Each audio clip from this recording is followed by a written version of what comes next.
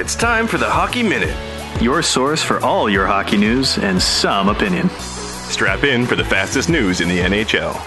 This episode is proudly brought to you by Absolutely nobody. We don't have any sponsors. Now here's your hosts, Brandon and Ryan. Here we are. Welcome back to another edition of the Hockey Minute. I'm your host, Brandon. With me, as always, my co-host, Ryan. And today we've got lots of postseason play to discuss. But first, please, rate and subscribe on Apple. It really helps us grow the show. All right, before we get into the hockey, let's check in with my co-host, the dream-time pugilist, Ryan. How you doing, man? Oh, man, yeah, I texted you about this. I had a dream that I was playing for the Buffalo Sabres, and Torrey Krug ran over Jack Eichel. And for some reason, all 5'10", 180 pounds of me was like, I'm going to fight Torrey Krug. And I did. And it was pretty wild. It was one of those really deep dreams, too. It was kind of 50-50 when I woke up, because when I woke up, I'm like, I would never fight anybody, let alone a pro NHL player. But then the other half of me was like, the Sabres really are that bad. They might sign a 29-year-old guy that hasn't played in 6 years to a one-year deal. And so it took me a couple minutes to come crashing back down to earth and go back to my crappy 9-to-5. But aside from that, yeah, there's a lot to talk about, and I'm really eager to dive into this, buddy. How are you? Oh, buddy, I'm excellent, but I have to know who won. I haven't asked you that yet. I won.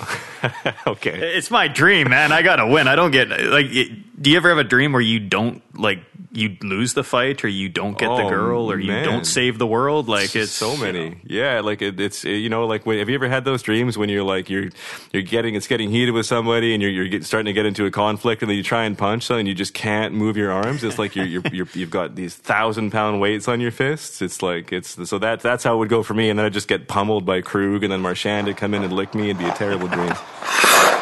All right, so let's get into it. We've got lots to cover here, actually. So the draft lotto went down on Monday, and there was a little bit of suspicion around the fact that the person putting the balls into the ping pong ball machine just happened to drop the winning ball, and maybe there's a little bit of sleight of hand there, but anyway, they pulled out the Rangers, and that's a team that some people may say didn't deserve to win it. I don't think they've had a first pick since the 60s, but it was only a year and a half ago that Jeff Gordon put out that letter that said, there's going to be pain, and we're going to work through, trading away some of your favorite players, and we're basically going through a deep rebuild. And a year and a half later, they've got so many stacked left wingers that they're actually talking about not taking Alexis Lafreniere. So, what's your take on the Rangers winning this? Well, they'd be stupid not to take Lafreniere. He's one of the most highly touted prospects, and yeah, every year there's the number 1 and 2 guys. You remember last year, Jack Hughes was going to be the next Patrick Kane.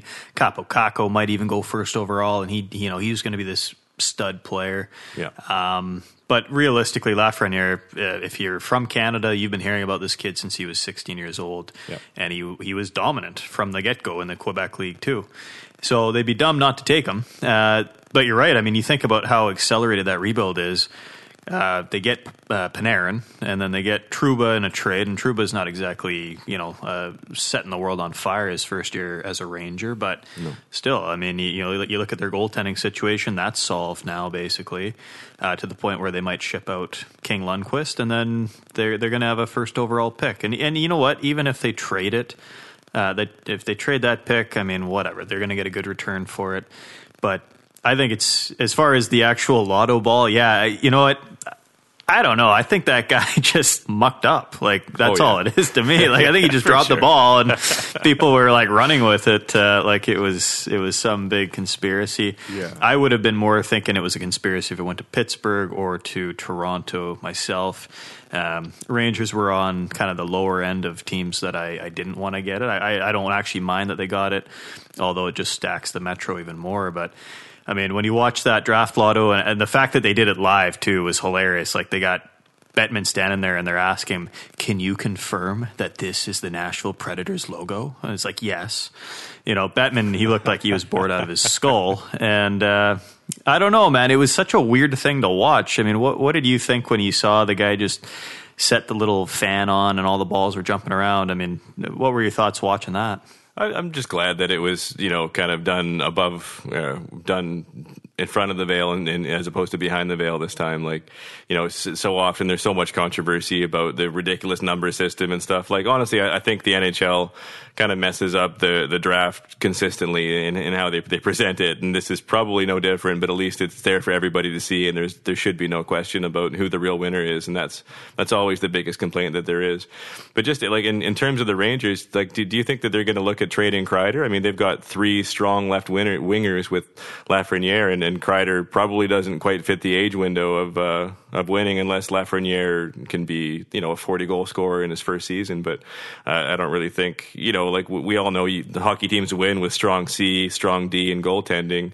The D on the Rangers is just okay. They probably need a true number 1 D, and they don't really have a center yet to play with Lafreniere. So there's a lot of moving pieces that need to be shuffled around before they can actually be successful. But I don't know, like, can you see Kreider getting shipped out, or do you think they're going to keep him there? Well, I think Kreider, he re-signed just prior to the deadline to a long-term deal. So I think, I don't even know if he got a no trade in that, but like, if anything, the Rangers, their weakness is at center, because Ryan Strome he's a good player, but he's not a number 1 center. Zibanejad is a good player, but I mean, as far as a number 1 center, he's not on the high end of number 1 centers. So they're going to be stacked at the wing. And you know what? Maybe I don't know if Lafreniere can play center. I don't really know if they want him to. Maybe they take a look at one of their other, high-end wingers, maybe Capo Caco. Maybe they try to move him into the, a 2C. I don't really know.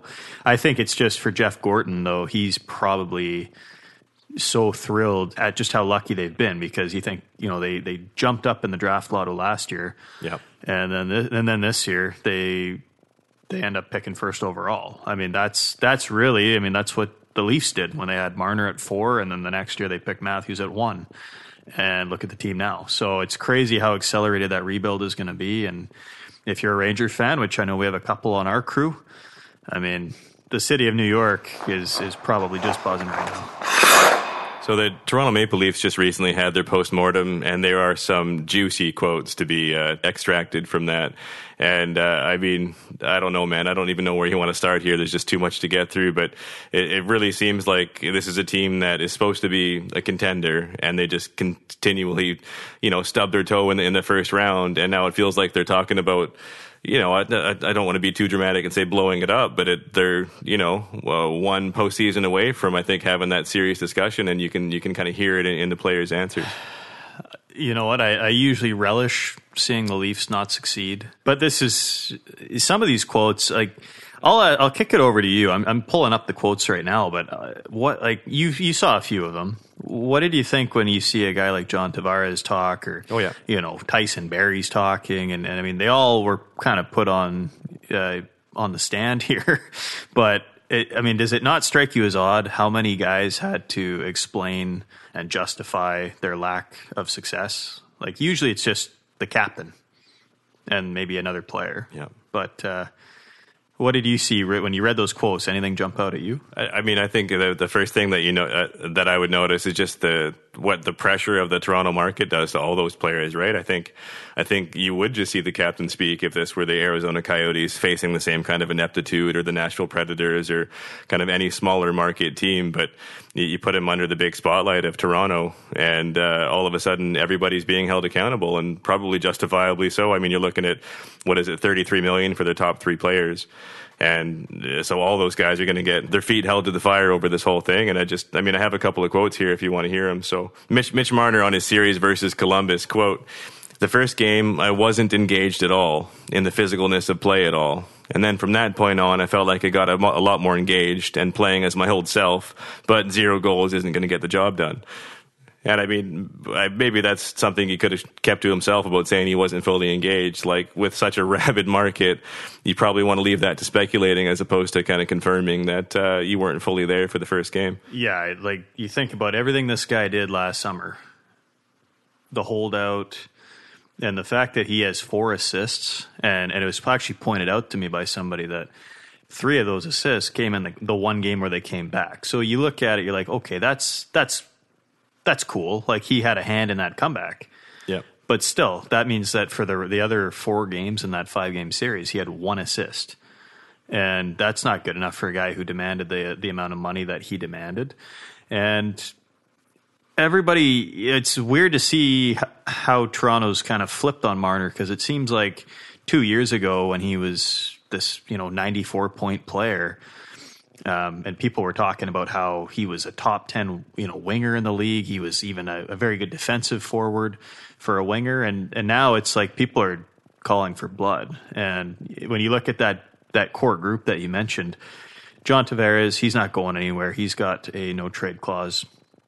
Matthews, you're not trading him. He's a 47 goal center. He's got potential to score 50. Nylander, if anything, Nylander was the first holdout, and boy, does that guy, he's probably just so thrilled. He's like, I only got $7 million, and I'm like, that's nothing, The fact that Marner got almost $4 million more than Nylander, he's the odd man out in this. And if the Leafs, from what I heard from Elliot Friedman, was that the Leafs' plan here is they're going to have one more crack at it with this current group, and if next year they can't get it done, that's when they're going to start blowing it up. And the fact that Marner actually come out and said, I wasn't ready in game one, I wasn't engaged. Dude, you got to be engaged. You can't be making almost $11 million a year and just kind of coast through game one hoping to find some motivation. Yep. If you want to win a championship, you got to be ready to go. And I think Jake Muzzin, he didn't outright say it, but he did have a quote basically just saying that, for some guys, they got to kind of figure it out. Like guys are frustrated and I hope that it burns and it stays with us, is what his quote was. But Muzzin is a guy that's been there and he knows more than anybody. It's great that you got paid, but you're never going to win a cup if you got, as you said, $33 million tied up in 3 players. Yeah, and there's all these rumors circulating now of them bringing in some kind of stiffness on the back end, but I really think it boils down to those 3-star players and being able to find kind of their grit and truculence, as Brian Burke would put it, to be able to grind and get into the hard areas and play. And it doesn't matter how tough your bottom 6 or your bottom 4 are on D. Like you really need the top guys to kind of embody that team grit.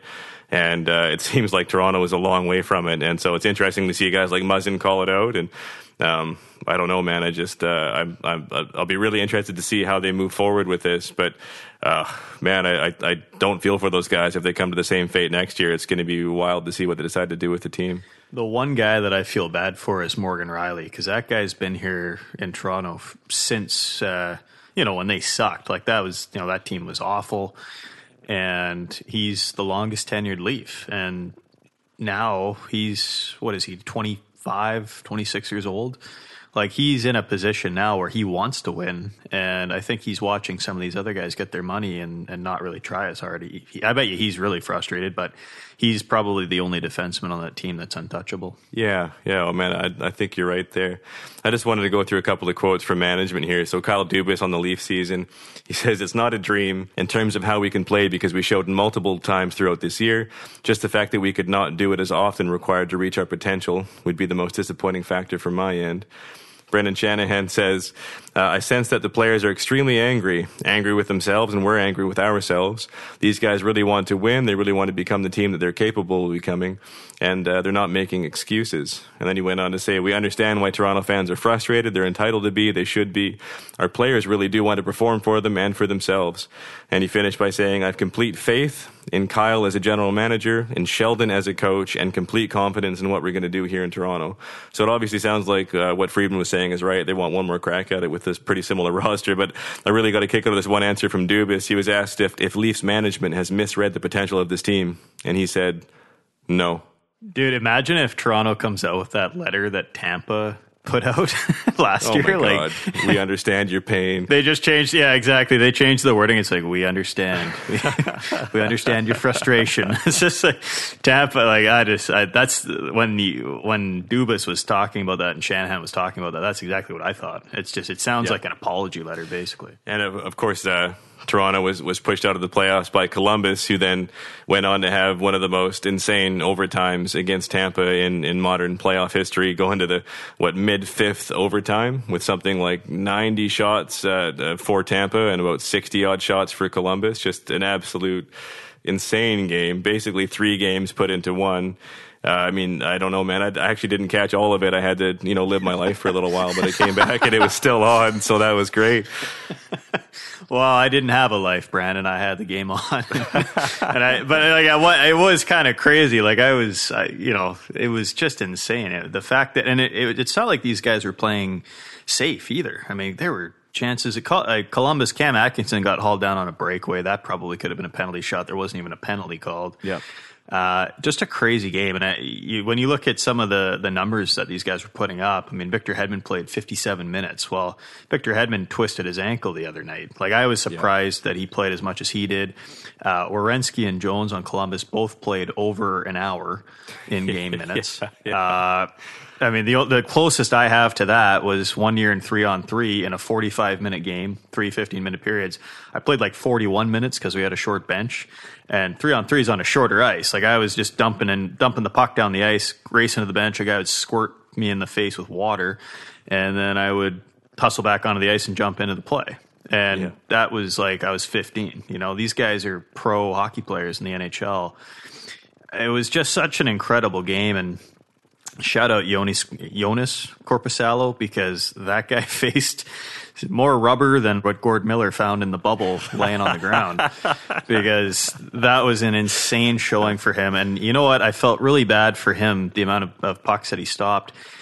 And I got to be honest, man, a game that long, and feel free to disagree with me on this, but I just feel like if that game's going to go 2.5 games rolled into one, I want to see a breakaway goal. I want to see something pretty. And the fact that Braden Point picks the puck up after it hit Gavrikov in the face and he got hurt, and Point just literally throws it at the net and it makes its way. And it was just kind of so anticlimactic for a goal that, I wish it would have been more. But, on the flip side, I heard Jeff Merrick say that he likes, in those marathon games, he likes the super ugly goals. Like, he wanted it to be uglier. So what are your thoughts? What would you, if that's the Canucks and they lose that game, would you rather see, a Vladimir Tarasenko, breakaway sick dangle, or do you want, just a garbage goal that is so ugly that you just cry yourself to sleep? Man, honestly, I think the thing that I'd be the most choked about is that missed call. I mean, I know they only called 2 penalties in the entire overtime, right? There was 1 high sticking infraction and 1 puck over the glass. So, I mean, it was clear they put their whistles away, but I mean, you have to call it when a guy's draped all over a man on a breakaway. That needs to be at least a holding. I mean, the only thing you can think is maybe the man committing the infraction was just so tired he had to lean on the attacker just to kind of keep his legs up. But I don't know, man. That's what I'd be the most choked about. But I would love to see, some nasty dangle on a breakaway for a goal going the other way if it had to be. But I think these guys are so tired they can barely elevate the puck. Like, I don't know. I was just amazed that they could keep rolling. Yeah. Like, what do you think those guys eat too? Because it was pointed out in the bubble, everything's so tightly vetted that, like, after a long game, even for 3 periods, I'd go home and I'd eat like pasta and like garlic bread, get those carbs in. Yep. Like, I wonder what those guys ate through all the periods, because in normal pre-COVID times, like, they'd order a local pizza place would just drop off a bunch of pizzas. Yep. And you just don't even think about it, right? But in COVID times, obviously, it's different. So I'd be really willing. I wonder also, too, did those guys see each other, like, in the elevator after when they're at the hotel? It's just like, good game. Yeah. But game 2 will be interesting. And for all those people out there that think that because Tampa won game 1, that somehow that means they're going to come back from last year's heartbreak with a vengeance. Dude, it took 5 overtime periods. If you think that Tampa Bay somehow took it to the Columbus Blue Jackets, you're an idiot.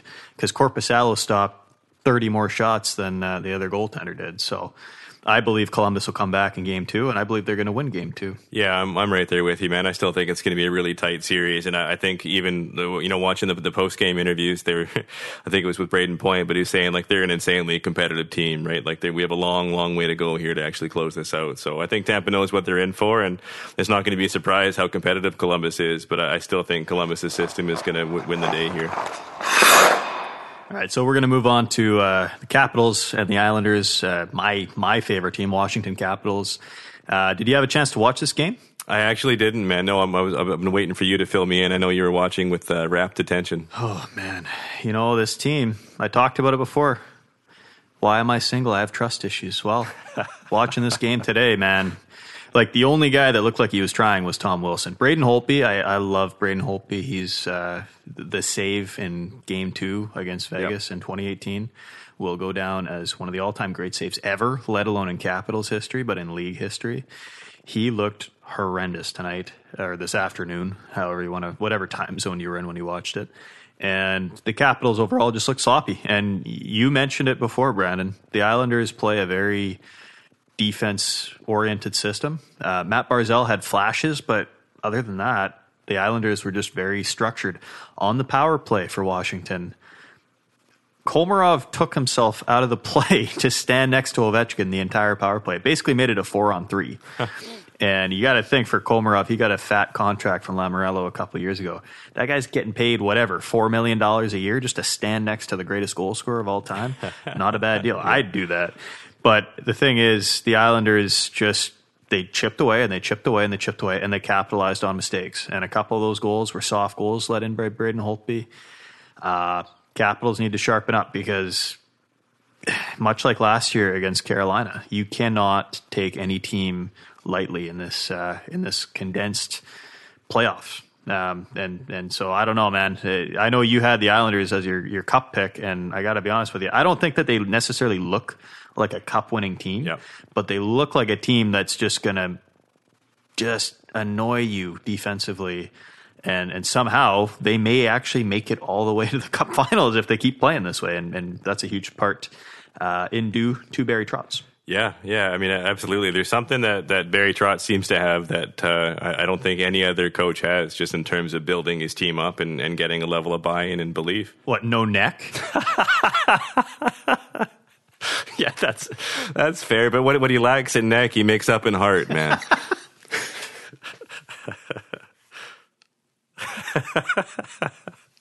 I totally forgot what I was talking about. I just started picturing the no-neck Trotz that just killed me. Oh, Tyler Myers should give him some of that neck. You know? Yeah, they could share neck for sure. I actually don't have that much to say on this series. Again, I didn't get a chance to catch the game, so I'm glad you gave me the recap. And for your sake, I'm hoping the Caps pull it out. And just in the sake of for hockey fans everywhere who enjoy exciting hockey, I hope they pull it out. But in terms of patting myself on the back, I'm still cheering for the Islands. We're going to move on to the Boston versus Carolina series. And again, we probably don't have too much to touch on here. It was another game that went to OT and was finished in double OT by Bergeron. And it just seemed like Boston was kind of carrying the play the entire game, and Carolina was struggling to keep up. And it seemed like that was led by the perfection line. So I know that was something that we'd both kind of speculated about. Like, was that going to be possible for Boston to be able to, flick a switch and become competitive? And it looks like they have. Yeah, that top line for Boston, 6 points tonight combined. Interesting game. I don't know if you caught some of the highlights. I mean, the one goal Charlie Coyle scored where the goaltender Mrazek covered the puck, and then the Bruins kind of poked it loose, and Rod Brindamore had some great sound bites, and he ended up getting fined $25,000 for his comments. Called the league a bleeping joke. Yeah. So he ate the fine for that. But you know what? I got to agree with him, because when I watched the play, first of all, it looked like a hand pass. And then second of all, the goaltender covers it. And in the past, we've seen referees, they blow the play dead after the guy scores, and then they say, well, it's no goal because we intended to blow the whistle. The intent was there. Yep. I don't know how you can watch Mrazek cover the puck fully and then just let the play go on. The whistle should have been blown. So the fact that Brindamore... his comments, I'm paraphrasing here. I don't have the exact comment, but he basically said the ref gave him two separate options. Like, it was like, you're either going to challenge for hand pass or for goalie interference. And, it's your pick. And Brindamore said, like, either one of those, it's not a goal. So how, like, you tell me. And then somehow they ended up making it a goal. So I don't know, man. It was a tough loss for Carolina. But I do think, as we've seen with the Carolina Hurricanes, man, they're not going to go away. And they're going to come back next game, and probably much like Columbus, they're going to be pissed off and ready to play with a vengeance. I have the Brindamore quote here if you're interested.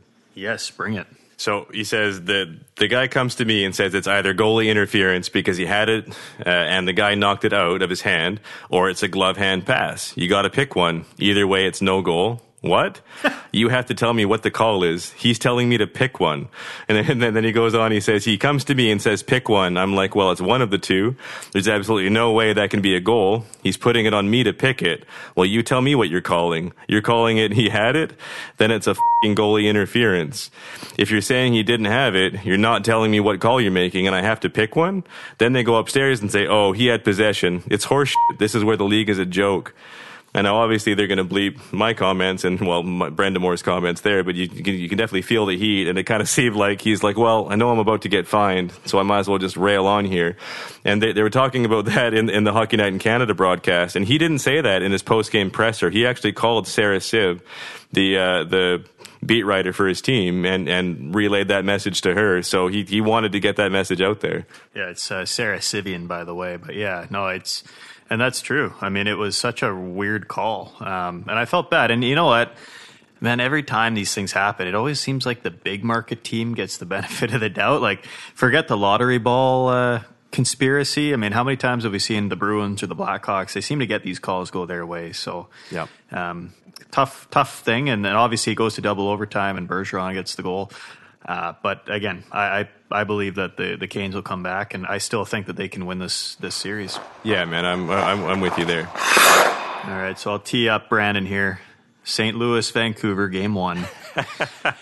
Hope you folks have a cup of coffee as you're listening to this, and you're all wrapped up in your Snuggie because Brandon's going to give a full shift by shift breakdown. So, Brandon, take it away, man. Well, I'm gonna do my best to keep this as brief as I can, but I have to tell you guys, I texted Ryan after the second period when it was 2-2, and I said, buddy, we may have to record this tomorrow if this goes to 5 OTs, because I'm working early, and this is looking like it's going to be tight for a while, so... But man, just a couple of quick points here is I was really interested to see how the Canucks would come out against the Blues and how the Blues would come out in general on their own. Right, they had a really limp round robin, and the Canucks were on fire. But I think both of them had good energy. But it seemed like the Canucks weren't shy at all. They were engaging in battles and really fighting. Bo Horvat had an absolute monster of a game. Like he turned on the playoff bow that I think most Canucks fans have been waiting for to start uses 220-pound frame like an actual power forward, and it seems like he's not shy at all to be involved. I mean, he scored 2 goals tonight, but on a second goal, he dangled Vince Dunn, I think it was, and then went far side blocker on Binnington, and then went back to the faceoff circle and gave a real cheeky wink to the St. Louis Blues players going by. So he seems like he's fully engaged. Quinn Hughes is still doing his thing. I mean, and that's another big point for me, is I was really wondering how he was going to fare with the abuse, because we all know how heavy St. Louis is and how much after the whistle shenanigans they get into. So, yeah, I mean, there was a couple of kind of heated moments with David Perron kind of doing his rat thing on a line with Tarasenko there. He's getting tangled up with everybody he can get tangled up with. He's pulling Roussel down by his knee, and he was kind of giving Quinn Hughes the face wash and some ugly cross checks and stuff in front of the net. But it seems like the Canucks weren't too interested in getting involved in that way, and they just wanted to smoke him on the power play. And I mean, as long as the refs keep calling penalties at least at the same rate that they're doing, and I don't see any reason for the Canucks to stop that method. Yeah, I don't have much on this game. I know, I watched it, but I know you're the Canuck guy. I mean, Blues looked pretty bad. Binnington looked horrible. Oh, terrible! Yeah, terrible. I mean, and you know what? I mean, that Stetcher goal though, that was a great moment for him. Obviously, lost his dad on Father's Day, so pretty cool that he got the game-winning goal. And for the Canucks, man, I don't know. Like, I feel like if the Blues are going to play the way they have this entire playoff run here, that the Canucks, they got that playing around done against Minnesota. But that, like I said, that was kind of a tune-up thing for them, and they looked really good tonight. And you're right, Quinn Hughes and Pettersson, those guys are going to have to learn how to fight through those bigger teams. And I thought they did a good job. The one thing that I do wish is that the Canucks had somebody just to kind of go square off with, with Perron or with Brouwer, whoever. Yeah. Because you can't let those guys take that abuse. Like, the wear and tear on these guys, even though they're young, it's going to wear them down eventually. And you got to think long term. They might get by St. Louis, but if all those Blues players are leaning on those guys now, they're not going to be as effective as the playoffs drag on. And so hopefully the Canucks can figure something out there just to kind of, like I didn't mention this, I should have, but Tom Wilson tonight, Anders Lee took a run or kind of a cheap shot on Backstrom, and then John Carlson went to fight Lee, and Lee tossed Carlson. So Tom Wilson went out there and basically waited for Lee to come off the bench and fought him and beat the hell out of him. And I'm not saying the Canucks need to do that, but you got to do something just to let your star players know that you got their back. And I mean, who do they even have, man? I mean, their bottom 6 guys, Furlan's gone. Jay Beagle's not going to fight. Sutter's not going to fight. Myers is a tree. He's not going to fight. Yeah. So they got to figure something out to protect their guys. Zach McEwen can fight, but he's going to be on the 4th line, right? And I think that's always the problem. And that's the benefit of the Caps having Tom Wilson is he's a top 6, like a legitimate top 6 player who can throw him, and the Canucks just don't really have that. Well, I mean, Jake Virtanen should be adopting that role then. Like he make yourself effective, Jake. And I'm not saying that he's got to go. He's still playing on the 3rd line, though, right? Yeah, but what does it matter though? Like if you got to just send that message, especially in game 1. Why not just go out there and just grab somebody and square up with them? That's what I think, and people can disagree with me on that. But I just think watching the clip of Perron literally away from the play in front of the ref. I don't know what the ref was watching. But Perron tosses Hughes to the ice, then he cross-checks him, and then as Hughes is trying to get up, Perron's still taking shots at him, and it's just like somebody on the bench has to be watching this, like jump over the boards and go let him know that's not appreciated, and we're not going to stand for that. And you know what? If you're not going to do that, you're not going to confront Perron. Go after Schwartz, go after Tarasenko, go after Pietrangelo, right? Like eye for an eye. Yeah, man. I mean, in terms of vigilante justice and those kinds of things, I guess I'm just happy with the outcome for the game. I totally understand your point of it being a war of attrition and kind of taking your lumps over time is going to have a big toll.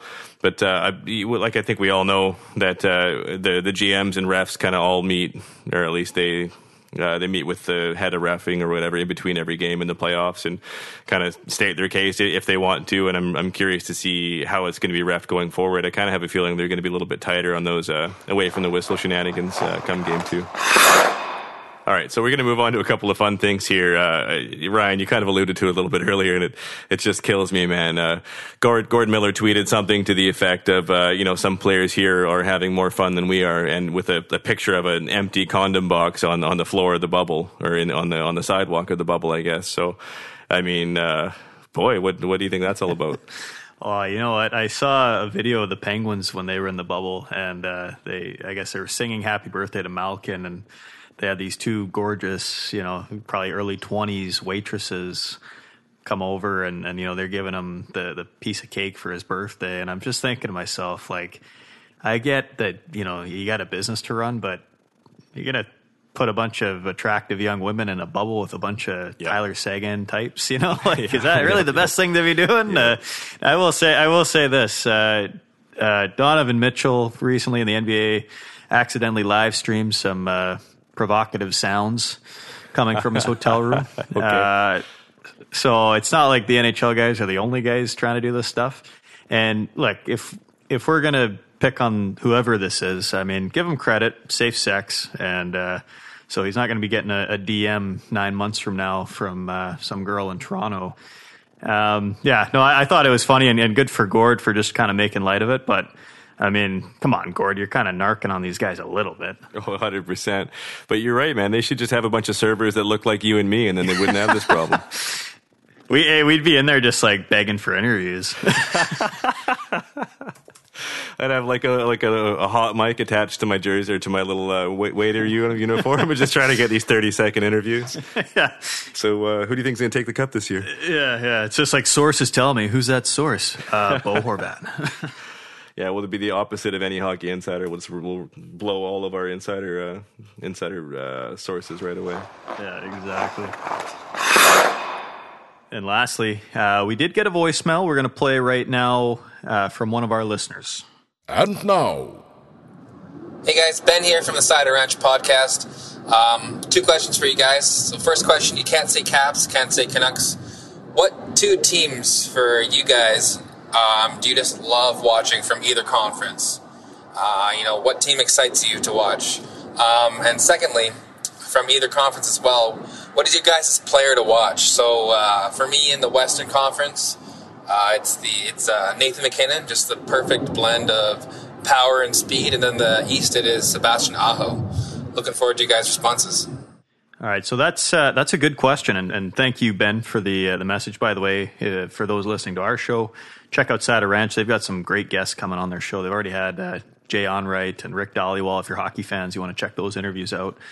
Brandon, I'll kick it over to you first. Your picks, and then your players to watch. Wow, so picks to come out for the East and the West that aren't our teams. I mean, I think it's probably too easy, but it's the only one that comes to mind for the West. And Colorado is such a wagon. And then you look at how they just rolled Arizona in their first game. I think Arizona finished the game with like 11 shots or something like that, which is like a one period total for most games. Like, I don't know, man. It's hard to pick anybody other than Colorado. But to me, it feels like the East is really more of a toss-up right now. I can't see anybody that's the kind of the clear-cut favorite, at least to my eyes. I mean, I'd probably pick Carolina just because we talk about them all the time. But I love their D. There's got to be a better way to phrase that, but their back end is fantastic. Their back end's fantastic. Sounds so much better. Well, you have to have a place to put your D. Yeah, but I guess for me it would have to be like, at least in terms of enjoyment for watching too. I mean, I love watching Carolina, and then I mean, just for players to watch out of the West, it's off that Colorado team. I think Ben mentioned it too. It's Nathan McKinnon, man. It's like, I understand that a lot of people are going to pick McDavid because of the highlight reel stuff, but there's like, I think McDavid and McKinnon are pretty comparable players, but McDavid looks effortless when he's cruising, and McKinnon looks like he's just chewing up the ice when he's skating, with how fast he stick handles, how hard he cuts. He's just a big boy doing the same things, and it makes it look a lot more aggressive and a lot more fun to watch. So for me, it has to be McKinnon in the West. As far as players to watch out of the East, I think my pick would be Seth Jones. He's just an absolute monster on the back end, and watching him dominate in Toronto, you kind of get to see all facets of his game. He's an incredible offensive defenseman. He's so stiff to play against on the back end, has a great stick, and he can work anybody over in the boards, and he isn't afraid to get engaged, and just like an incredible skater. So yeah, I think for me, for the East, it has to be him. Yeah, I think for myself, teams, my predictions, I won't pick the Avs because you did. My genuine thought is that the Avs are going to win the West, but since you picked them, I'm going to go a different route. I'm going to say that Chicago is going to go all the way in the West. Controversial maybe, but in the East, if I can't pick Washington, I'm going to pick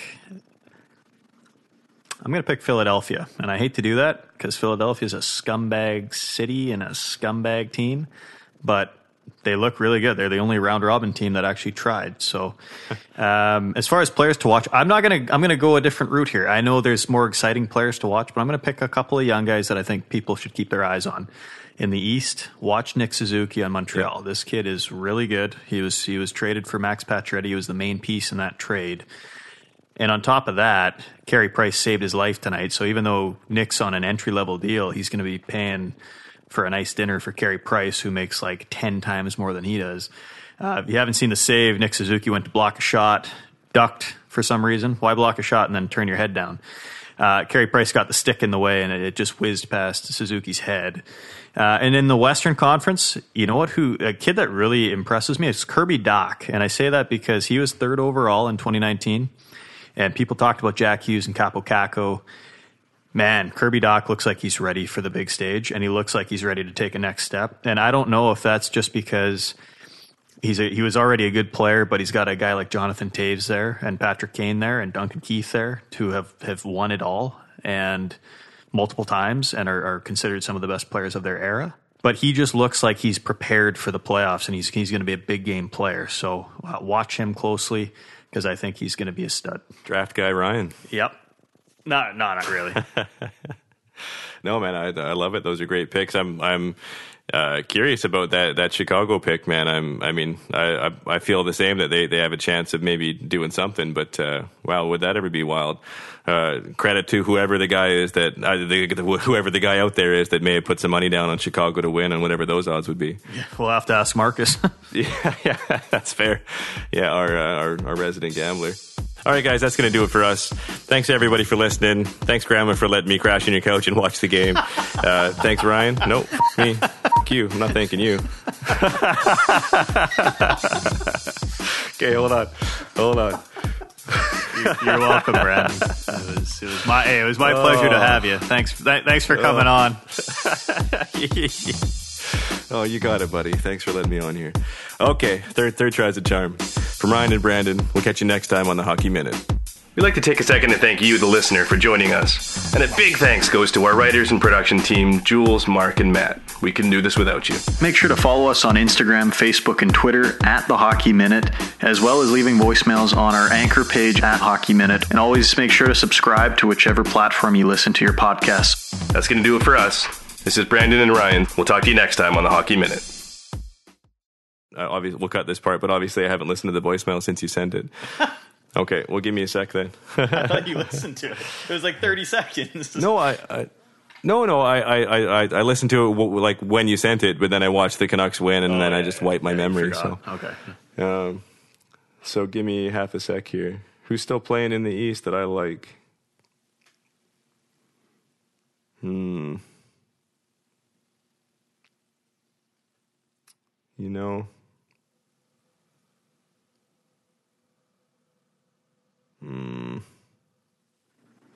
Zach Werenski? Yeah, well, that's the West. Aren't they the West? Columbus is in the West? No, dude, they're in the East. Well, that's right. Obviously, they're playing Tampa. Jesus Christ, dude. What time is it? We'll wrap this up, and you can go to bed after this.